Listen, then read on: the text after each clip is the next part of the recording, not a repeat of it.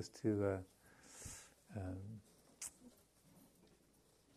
give an outline of the day.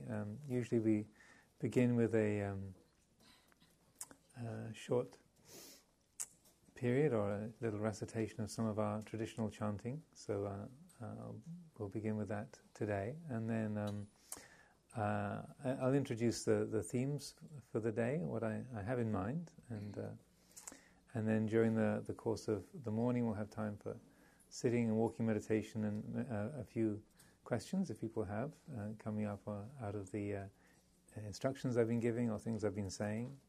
Then we'll have the period for the meal time. For lunch be about 11:30-ish, 11:45. And then through the afternoon, again, we'll have walking, sitting, meditation, and then a more substantial period for questions, answers, discussion later on in the afternoon. So the verse that we'll begin today with is some of the Buddha's teachings on loving kindness and the reflections on what are called the Brahma Viharas, or the divine states of being. So we'll do this in the English version so you can understand. Sometimes we do Pali, sometimes English, sometimes a mixture. But so this is just a little opportunity to help yourself to settle down, to just listen and allow the mind to compose here at the beginning of the day. And if you happen to know the words of the chant, then you're more than welcome to join in if you like. But otherwise, just use this as a few moments to listen, to bring your attention to the present, and to settle in.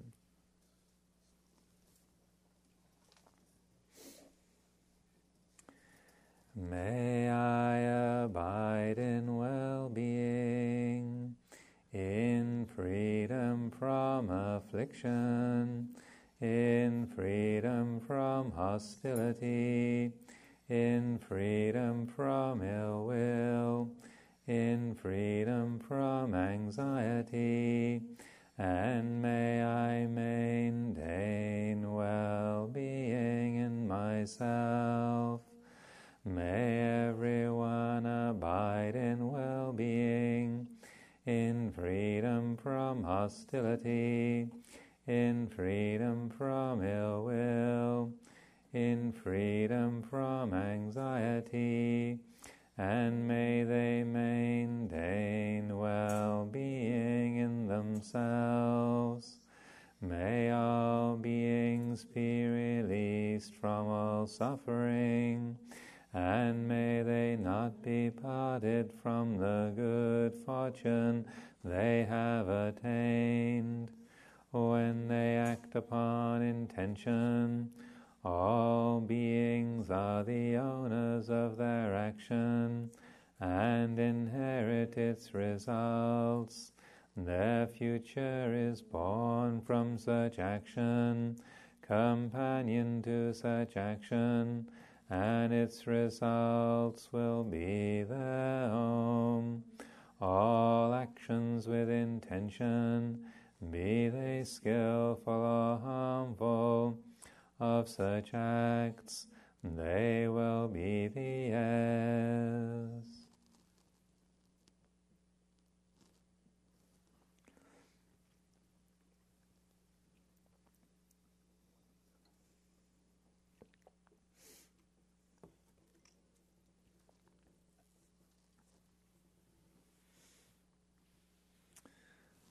Well, the theme for the day, as those of you who looked at the notices and such like, you'll see this is Season of Mists and Mellow Fruitfulness. Of course, recognizing this is the lines from John Keats, famous English poet, on autumn. I guess I realized since the temperatures this week have been in triple digits, it was about 106 yesterday at Abhayagiri Monastery, that I really haven't quite got used to not living in England. And when I look at the calendar, I see end of September, I think, oh, well, it's autumn by then. And mists hanging heavily over the fields, and the leaves all turning, and the chill in the the first frosts in the air. So I'm going to get used to living in California after a while, but it hasn't quite sunk in yet. But certainly on the way down here from our monastery, you could smell the ripening of the grapes in the air as you drive past the vineyards, and there was a little mist over the ground just north of Petaluma.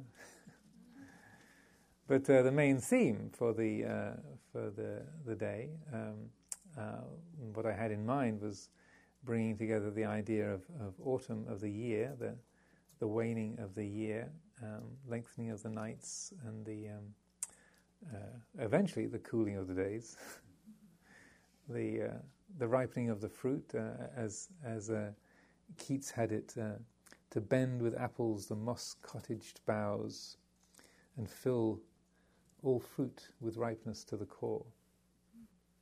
So the grapes are hanging heavily on the vines, filled with their ripeness, and to bring that together with our own human life, and particularly the qualities of aging, the being in the latter quarter of the year, the last quarter of the year, and to use this as a day of reflecting on the aging process, and also on the qualities of sickness, the presence of sickness in our lives. And anybody who's not subject to aging or sickness, you might as well go home now.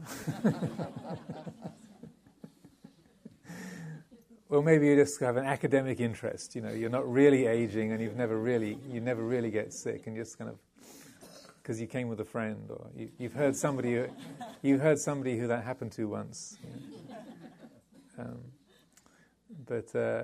Just as the years go by, the increasing number of chairs and the diminishing number of cushions. There's a clue there that there is a process in action.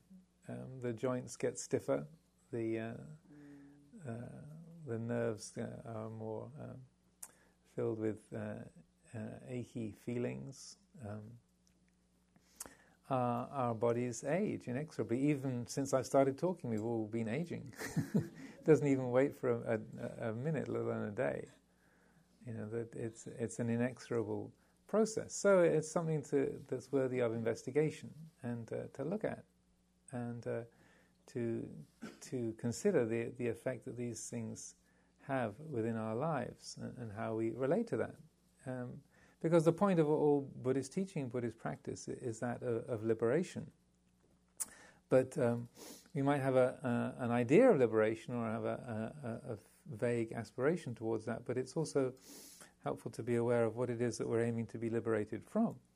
What is it that we feel confines us or hems us in? And how do we relate to that? How does that confining happen? And why? And what can be done about that? So that these are the basic approach or reason for steering the attention towards this kind of theme. Also, in culturally, we might think of our aging, or maybe it's sort of customary to think of our mellow autumnal years, the autumn of our lives, the kind of mellow serenity of the wisdom of age. You might have heard of that.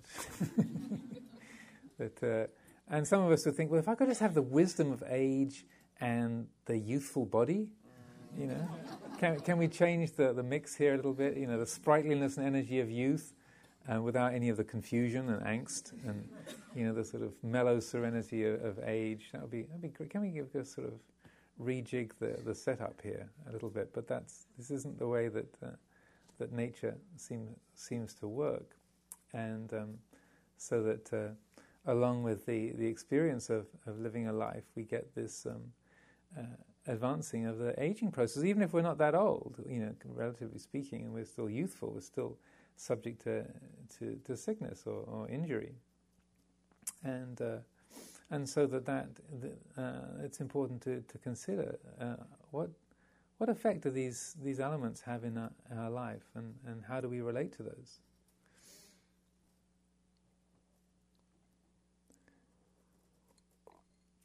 I mean, the very fact that sickness and aging are unappealing. When we say those words, what happens? There's a slight shriveling inside, isn't there? Sickness, aging. Not me. Not yet. Not now. But where does that come from? Isn't it interesting how that happens? Like I was talking about this yesterday up at the monastery. I said, if we had in the midsummer day long, it was maximum brightness. Yay! Love and light. Wow, yeah, great. Aging and sickness. But there's an intuitive sense that we have within us, that the fact that there's more than just me and Venerable Nyanamedi here today. This is something that's good to know about. It's something that's important to know about. So these are unappealing and they're threatening to the ego. The idea of physical frailty, of the aging process, that feeling of when we look into that mirror in the first thing in the morning and think, oh dear. Oh man, this is really going in one direction. Yeah.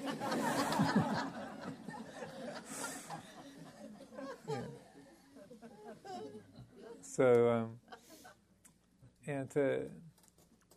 to recognize these are unappealing. They're threatening qualities. But it's also these are elements, aging and sickness. These are two of what the Buddha called the heavenly messengers, the Devaduta. And when he was a young man, when he was a prince, and as the legend goes, it was because he snuck out of the palace and took off with his charioteer and was driving around Kapilavatthu, and he'd had this very protected childhood and upbringing, so that as the legend goes, he was not allowed to see any aging person. He wasn't able to see any sickness or never any dead people. So that these were very, very vague or remote concepts, if in his mind at all. And then he went out into the streets with Channa, his friend, and he saw a sick person, lying sort of collapsed in a heap, and say, "What's happened to that person? What's wrong with them?" And Channa says, "Oh, that's a sick person." He said, "Gee, that looks terrible. Is this a very rare thing?" He says, "Oh, no, everyone gets sick at some point." Whoa! So he was shocked and horrified, and then the next excursion they went out, then they saw an aged person, somebody bent over, kind of walking with a stick, all wrinkled and grey, and thinking, "Gee, what happened to them?" Said, "Oh, that's just an old person, just someone. That's what happens when the years go by. You get to 80, 90 years old. That's the way we are." Ooh, it's not a rare thing at all. So that again, he was shocked and horrified. And then they saw a funeral the next time out. A dead person, and similarly just amazed that this is what happened to people. So is this some kind of tragedy or some sort of rare occurrence? Oh, no, every single person that happens to. Whoa, really? So the initial experience was that of threat and shock and horror at such elements of life that he'd been protected from. And then on the fourth excursion, then that's when the story goes that he saw the religious seeker, a wanderer, and saw this a rag-robed monk walking in the streets, and obviously dressed a bit differently and acting a bit differently to other people, very sort of quiet and serene, carrying an alms bowl. He said, "What's that person doing?" He said, "Oh, he's a seeker. He's a spiritual seeker. What does that mean?" Well, he's one who's determined to see the way out of aging and death, the one who's aiming to transcend the limits of the mortal world. So, oh, well, can people do that? Oh yeah, people can do that. So, is that common? No. But you can do it. And so that's when, apparently, according to the legend, the spark was lit, and that he decided, maybe I can do that. And then, as it says in the scripture, there's this very beautiful little passage, which I shall read, where he says, as he's sort of reflecting on his own motivation, he said, "Before my enlightenment, while I was still only an unenlightened bodhisattva, being myself subject to birth, aging, ailment, death, sorrow and defilement, I sought after what was also subject to those things. Then I thought, why? Being myself subject to birth, aging, ailment, death, sorrow and defilement, why do I seek after what is also subject to those things? Suppose, being myself subject to those things, seeing danger in them, I sought after the unborn, the unaging, the unailing, the deathless, the sorrowless, the undefiled supreme conquest of bondage, nibbana. So that was how he encapsulated that motivation. It's like, there's got to be a different way. And somehow he had that feeling of, there is a different way. There's a way that we don't have to be confined by the aging of the body, by the sickness of the body, and the eventual death of the body. There's got to be a different possibility. And he knew that as an intuition. Somewhere in his heart he knew that there's definitely an alternative.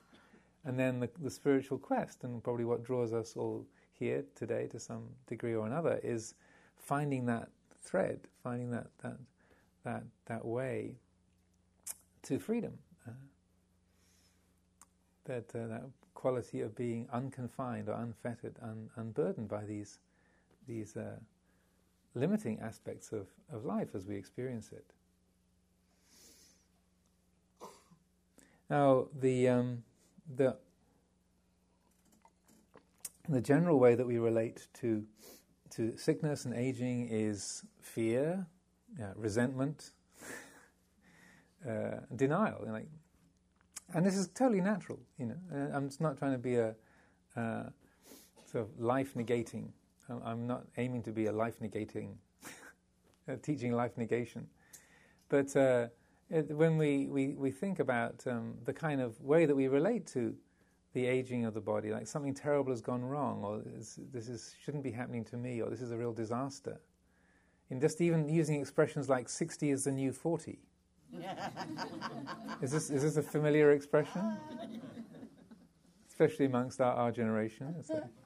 I'm not quite at 60 yet, but 60 is the new 40. Like, this isn't really happening, is it, right, guys? I mean, okay, we all agreed, 60 is the new 40, I mean, we've got the multivitamins and we got everything sort of set up for this. This isn't really happening. Grow old disgracefully, that was I think it was a caption on a it was an advert for a retirement plan, actually. But it had a white bearded guy with a Harley Davidson. Grow old disgracefully, and one can empathize. Maybe there's some white bearded Harley riders here, and so I'm not going to be critical or, but just that sense of pushing that away, or saying this isn't really happening, or Dylan Thomas's famous lines: "Go not gently into that good night, but rage, rage against the dying of the light." Go not gently into that good night. So you might think, well, is Ajahn Amaro saying we should just sort of lie down and just get depressed and just let it all happen and say, yes, I'm aging and I'm sick and it's all going to end. Why bother with anything? But that's not it either. Whereas the one is denying, that resenting and resisting nature, the other is just caving in, just becoming numb or passive. And that's not the way either. Both of those are extremes that the Buddha's teachings is that neither of these ways are liberating. None of them are really unified with truth. They're not really seeing the whole picture.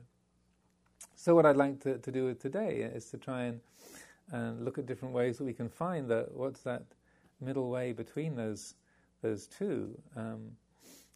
That sense of just getting depressed and caving in, or that resenting and resisting and denying.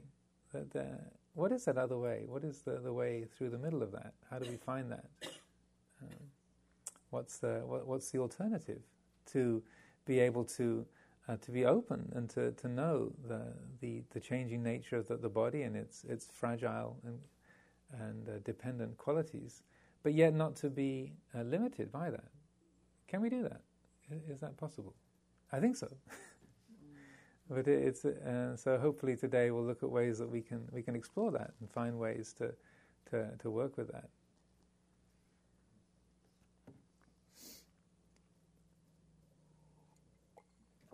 And one of the practices that the Buddha pointed at, that he encouraged very strongly, is called the 5 subjects for frequent recollection. So 5 things to bring up and to think of every day. And you might think, well, the 5 things to think of every day is, yes, there is an ultimate reality and we can be totally liberated. Yes, the Dhamma is totally dependable. You might think that's the 5 subjects, but no. The 5 subjects are, I am of the nature to age, I am of the nature to sicken, I am of the nature to die. All that is mine, beloved and pleasing, will become otherwise, will become separated from me. I'm the owner of my karma, heir to my karma, born of my karma, related to my karma, abide supported by my karma. Whatever karma I shall do, for good or for ill, of that I will be the heir. Wow. So you think, well, I really didn't come here to get more depressed. So maybe I should leave now. But, and now the Buddha did not have a perverse sense of humor. It's like, well, I'm totally free. You guys are in trouble. Good luck. I'm out of here. That's not. And just trying to rub it in, like I'm of the nature to age, I'm of the nature to sicken, I'm of the nature to die, and not only that, but all that is mine, beloved and pleasing, will become otherwise, will become separated from me. Now, what is it that's threatened by that? Is there a feeling of threat or insecurity that comes up when you hear those words? Right? I've recited them for 30 years, and I can still feel that. Now, what is it that says, I don't want to think that, I don't want to go there, I don't want to know that? That in us which wants to identify with a permanent, stable, comfortable, mobile and efficient body, a clearly functioning, thinking, stable mind, that says this is the real and true me, and this is my right to have a comfortable, ailment-free, good-looking and fully functional body, and an active, clear, functional, socially acceptable mind. And it's my right to have one of those all the time. And when we spell it out like that, something in us goes, yeah, right. It doesn't work that way. But somehow the mind creates this idea of the ideal me, that I have this comfortable, healthy, fully functioning body and a mind that thinks clearly and remembers everybody's addresses and people's names, even though I know them very well. When the name escapes us for a moment. To say that somehow we believe there's this ideal me that has the right to have all of these things, and when they're not there, we feel threatened. When something says it's not going to be this way forever, then that's what's threatened. Is that what you can call self-view, or the ego-centered views, this kind of idealized self-image. So what the Buddha's encouragement in these teachings is not some sort of perverse sense of humor, but is in saying to turn the attention to look at that. Isn't this ridiculous? Isn't this really weird? It's like you're the one person that's never going to have an ailment, whose body's never going to get injured, that's always going to be comfortable and functional, that's always going to stay 23 and good looking, and just attractive enough, not so that you cause trouble for yourself, and kind of keep away the predators and the attracting stalkers, and just comfortable enough, good looking enough. You think you're the one person that's ever lived in the world that's going to be that way? Really? Look at that. Look at what the mind is creating, and it's in a way it's a fundamental realism that he's addressing. So, and look how much tension that we create in ourselves, afraid of the effect of those wrinkles, afraid of that, what's going on in that left knee. Oh, not the left one now. Oh, but it was my right one that was bad, not this one too. Oh, please, And the endless litany of, why do they print things so small nowadays? How are we expected to read these labels? This is ridiculous. And why do people mumble? Don't they teach people how to enunciate properly in school these days? Everyone's mumbling. Even on the television, even the newsreaders mumble. It's just endlessly said. It's kind of a joke, but it's also, don't we feel that? So what the Buddha's doing is saying, look, the emperor's naked. Look, the guy's got no clothes on. It's like, we do the best we can with these bodies. We make them sort of presentable and, reasonably odor-free and, tidy and socially acceptable as possible, or reasonably, appealing and fit in and take care of our ailments, go to the doctors and take care of our illnesses and keep things in as good order as possible, and take care with eating helpful things or not causing ourselves harm. But look, the emperor's not wearing any. This guy's got no clothes on. This is an extraordinarily fragile system. Years ago, when I was a student in London University, I did a joint major in psychology and physiology. And at the end of the physiology degree, that what I was left with was the distinct, the clear intuition that this can't work. There's just too many bits to go wrong. I had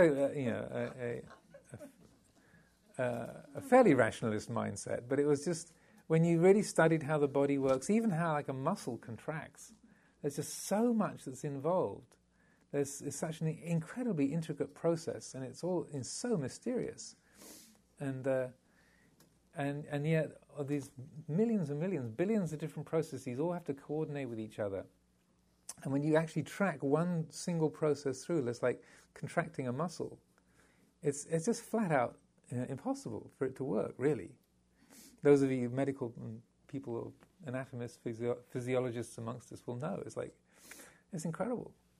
I remember an immunology professor I had called Ivan Reut, and I remember he was describing some kind of immunological reaction to us, and there was about 8 or 9 different stages in this.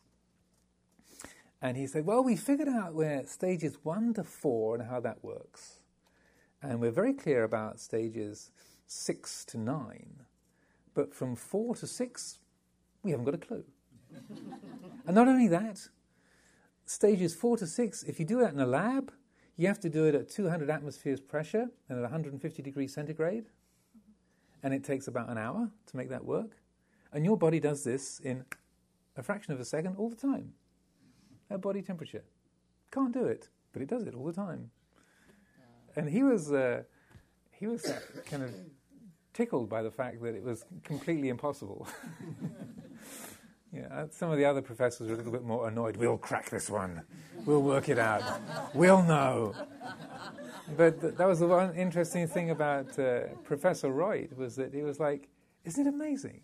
And also when we figure out how from 4 to 6 works, what we'll do is we'll discover that there's another dozen mysteries buried in there, and in stage 5, that's also equally impossible.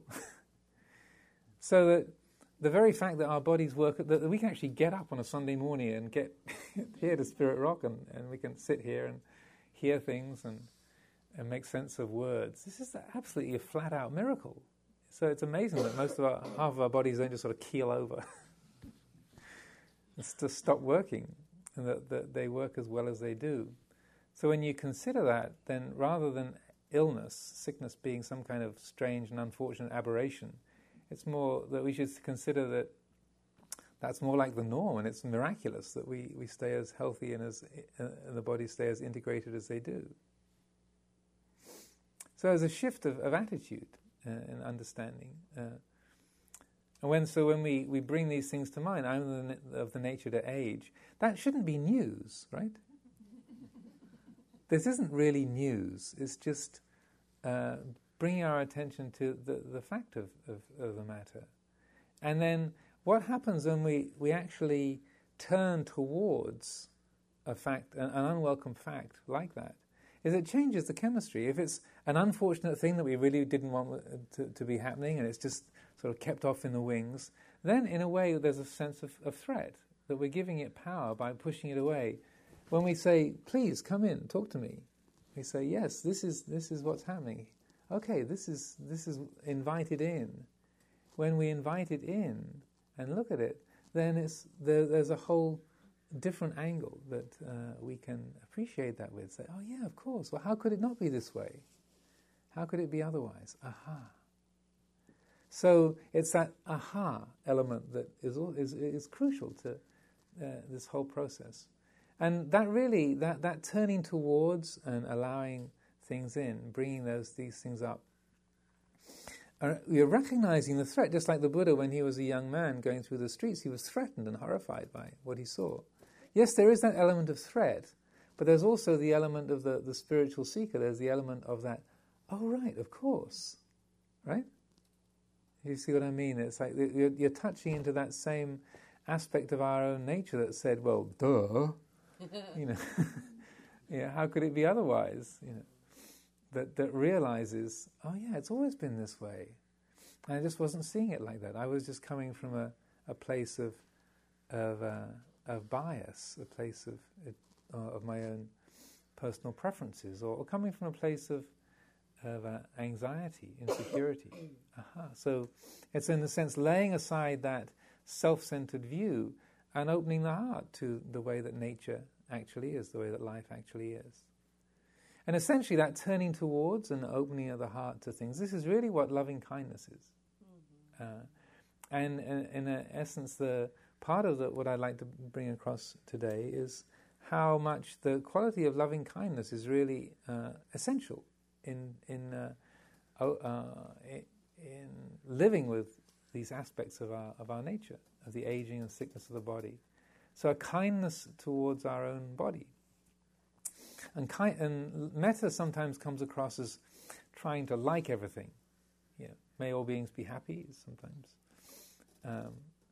the way those words are translated, but or may I abide in well-being, as we recited this morning. But it's also, metta is more to do with not dwelling in aversion. It's like finding that place in us which can completely accept the way things are. It's like a radical acceptance is a very good phrase to use. And it's like a complete realism, a radical acceptance of how things are. And that openness of heart, which doesn't mean to say that we're trying to like everything. We're not saying, oh, whoopee, I've got another migraine. Oh, hooray, the left knee's gone too. That's great. Oh, hooray, I've got to change my prescription for my glasses again. It's not trying to be sort of foolish, the sugaring things over in that way, but more it's to do with say, well, this is how it is. The eyes change, the bones and the joints change. Everything is in a state of a transformation. Here it is. It's like this. This is the way nature works, and so that is an important aspect, and having a kindness and an acceptance towards our own body, a friendliness towards our own body in its working aspects and its non-working aspects, its functioning and malfunctioning aspects. But even the word like malfunctioning, or the sense of relating to aging and sickness as a state of loss. That's something I like to look at during the day, because it's almost like I have these capacities, these are mine, these are my right, and now they're leaving. And so we have a sense of bereavement or loss. But if we look at it instead in the sense of, well, it was a gift in the first place. It was just something that was very convenient and helpful to have around, and it was present. It was beautiful to have it, but it was always in a state of change. It's not like I had it in a real and absolute sense, and now it's going. It's like, no, it was around for a while, and it did its thing, and now it's not around anymore, or it's leaving. You see the difference? It's a different way of holding it. And it's when we have that idea of, I have the right to be healthy, to be comfortable, to be energetic and youthful, and to be able to do what I want, go where I like, and have full mobility, full mental competence, all the time. If we buy into, the more we buy into that, the more we set ourselves up for disappointment and depression and bereavement as things take shape, as things change, right? So that it's the Buddha's advice is not to make us more depressed, but to be more realistic and to set things up to be able to have a very open and bright attitude towards things, so that as things change, rather than creating a state of loss, oh my God, it's leaving. I had this precious thing and now it's gone. It's more like you had a very welcome guest. Oh, it was lovely having you around. Bye bye. As the faculties leave, like, oh, it doesn't work anymore. Oh well, it was nice to have it around for a while, and now it's not here anymore. So, which is not being sort of vain and foolish, but we find that there's more of a quality of gratitude that we experience for the faculties we do have, rather than setting ourselves up for a sense of entitlement that then leads to a state of loss.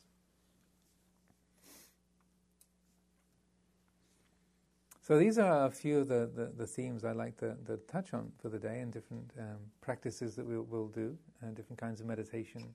We'll pick up on those as the day proceeds. But maybe just before we have the first sitting, if there's any particular questions, I'll take one or two questions first of all. I don't know if they want to pass the microphone around to take questions. Or, there's one, yeah. But if there's anything that needs sort of clarifying before we have the first sitting for the day. Test. I think it's on.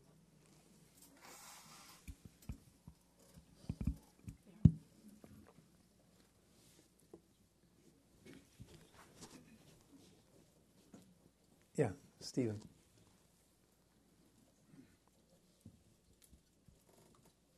Testing? Okay, good, it's on. So that's a nice way to see it, when something we've enjoyed, like our vitality or certain strength we've had, and it's lost. And I saw a certain, lightness, an appreciation. Oh, I've had that, and now it's the nature of it to go. But our tendency often is to grieve such a loss. Mm-hmm. Is that still very mindful, or are we more skillful when we say, it seems a very human emotion to grieve, to despair, a lot of these things we pass through. So, well, it's very human, and also you can't unpick the things that have already been set in motion. The things that we've already invested in. That there's as I'm the owner of my karma, heir to my karma. There's certain attitudes that are already there. Then they're going to have their resonances. But then to be able to, so it's totally natural to recognize that. But just like a physical pain, grief is an emotional pain. And just say, oh, here is the feeling of loss. Like, I really can't read that sign. I used to be able to read signs at 100 feet, and man, I can't read it anymore. And so then there's this feeling, that wave of grief of like, But to be able to allow that through, to know that, and to then not make more of it than there is. So you're not saying, I should be cheerful, I should be happy. Oh, there goes my eyesight, hooray. It's not a matter of should, but just that, because there's a lifetime of conditioning. It's like last week we had these camping retreats up in Yosemite. We were camping at about 10,000 feet, and I always used to be the guy who was out sort of springing up the hillside like a mountain goat in front, and was sort of bouncing over the rocks, and then now that I'm 53, and so Nyanamedi and a couple of the other younger guys, we were all climbing up Mount Dana, or the intention was to possibly climb up Mount Dana. you start at Tioga Pass, which is about 10,000 feet, and then it goes up to 13,000 and something or other.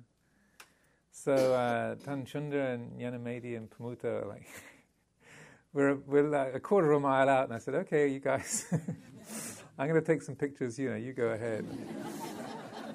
And so the under 40s or under 30s, you're going to go bouncing up the hill. Tanchunda was at the top in 2 hours. Debbie Stamp and I were the sort of the latter members of the party, and so we were the over 50s. So we took about 5 hours to get up. We had a long lunch break, and there was.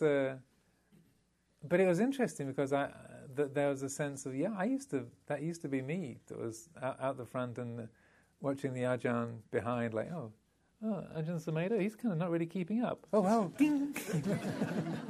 I should be slowing down, and while the legs are bounding up the hill. But it was interesting, like that's not something that I can do. And it's interesting that it wasn't a matter of will. It was just I can't get the air in the lungs. It was not a matter of pushing through. It's like, no, there is no vote here.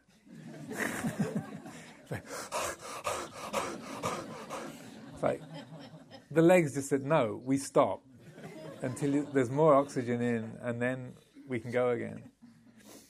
So that there's that wave of that used to be me out front, but that's not happening anymore, and it's not going to happen again, and that but they're not really feeling like a sense of sadness about that, but just that's a departure. That's something that's not there anymore, and that I think the more that we work with those kind of experiences and set ourselves up, in the present, then the more able we are to digest them. But certainly there was definitely a recognition of that used to be me. But there's a capacity for the mind not to make a big deal out of that. It's like, well, and things change. So you recognize grief arising and you just watch that too? Or did you feel any grief of knowing that I'm not going to run up the hill today? Not particularly strongly, but it's definitely there's that as a grieflet. Coin a word for it, a grieflet. I'm in a chair today because the other knee went. There you go. Normally on the floor. But it's nice here too. Yeah. But that's why the Buddha said the more that we prepare ourselves, like I'm of the nature to age, I'm of the nature to sicken. When the knee goes, it's not like, oh my God. There can be that. Oh no, not this one too. That's not fair. Why me? But then the more that we've developed those kind of reflections, then we're able to listen to those voices, and then the voice of wisdom chimes in as well and says, well, why not me? It's unfortunate and inconvenient, and I was never a chair guy before, but now here it is. And that those waves of feelings of loss we're able to digest them. Because even the Buddha experienced that. There's another of the passages that it's a very beautiful little passage where the Buddha was staying in the eastern monastery, the palace of Migara's mother. He had risen from retreat in the evening and was sitting, warming his back in the rays of the setting sun. The Buddha had chronic back pain when he was old. So in those days, the only heat lamp you had was the sun. So he was sitting on the veranda of his kuti, warming his back in the setting sun, easing his aches and pains. Venerable Ananda went up to him and paid homage. While he was rubbing the Blessed One's limbs, he said, "It's amazing, Lord, it's incredible. Now the colour of the Blessed One's skin is no more clear and bright. All his limbs are flaccid and wrinkled. His body is bent forward, and there seems to be a change, like his in the sense faculties, meaning his things are degenerated. In his eyes, ears, nose, tongue, and bodily sensation. So it is, Ananda, so it is. Youth has to age, health has to sicken, life has to die. Now the colour of my skin is no more clear and bright. All my limbs are flaccid and wrinkled. My body is bent forward, and there is a change indeed in the sense faculties. There's degeneration in my eyes, ears, nose, tongue, and bodily sensation. So the Blessed One said, and then he said further, shame on you, sordid age, maker of ugliness. Age has now trampled down the form that once had grace. To live 100 years is not to cheat decay that gives quarter to no one and tramples down all things. So even the Buddha experienced those grieflets. Like, yeah, look at it. Yeah, look at it. Yeah, people used to admire this once. Yeah, but also he's saying it. He's expressing that feeling of, because I'm sure as a young guy and before his enlightenment, he was pretty proud of being this sort of statuesque warrior, noble prince. Like, he was pretty buff, kind of. He was a warrior and well known for being very tall and good looking, and all the investment that there was in that as a young man, then the resonances carry on even after enlightenment. It says, yeah, look at this, shame on you, sordid age, maker of ugliness. But also there's that's the perception of it, but also there's no entanglement in that. That's the key. Okay, one more and then we'll have a break before the sitting. There's one behind you, Stephen, there. Okay. The woman with the purple, whatever it is, yes. One of the things that comes up for me is a sense of relief in aging, because it kind of equals the fields in a way. People aren't so much, not everybody, but there's more of a coming into presence of wanting to know and wanting to be with things in a way that there never was before. I mean, that's what for me it is. It's like, this is where I'm at now. There's not that competitive field. There's not that life has to be this way. It's just, this is how it is. Yeah, and that's really the ideal. Speaking of ideals, that if we can open ourselves to that aging process, and that's exactly the most helpful effect of it. It levels the field, and it also clarifies the priorities in life. Like, well, what was really important? What's really significant, and what's really helpful for us to focus on. A lot of things that we burn a lot of energy being concerned about can fall away, so that that when we are using and understanding the aging process and the limitation of the body, because also that you can come to that even when, say, if you have a lot of illness at a young age, as a child or in early teens or adulthood, that there can be that kind of simplification. It's like, oh well, I'm out of the game. I don't have to worry about winning anymore because I'm not part of this. And so that's an important element that I'll pick up on during the day as well. Okay, so maybe if people like to stretch your legs for a few minutes, then we'll come back for the first sitting of the day.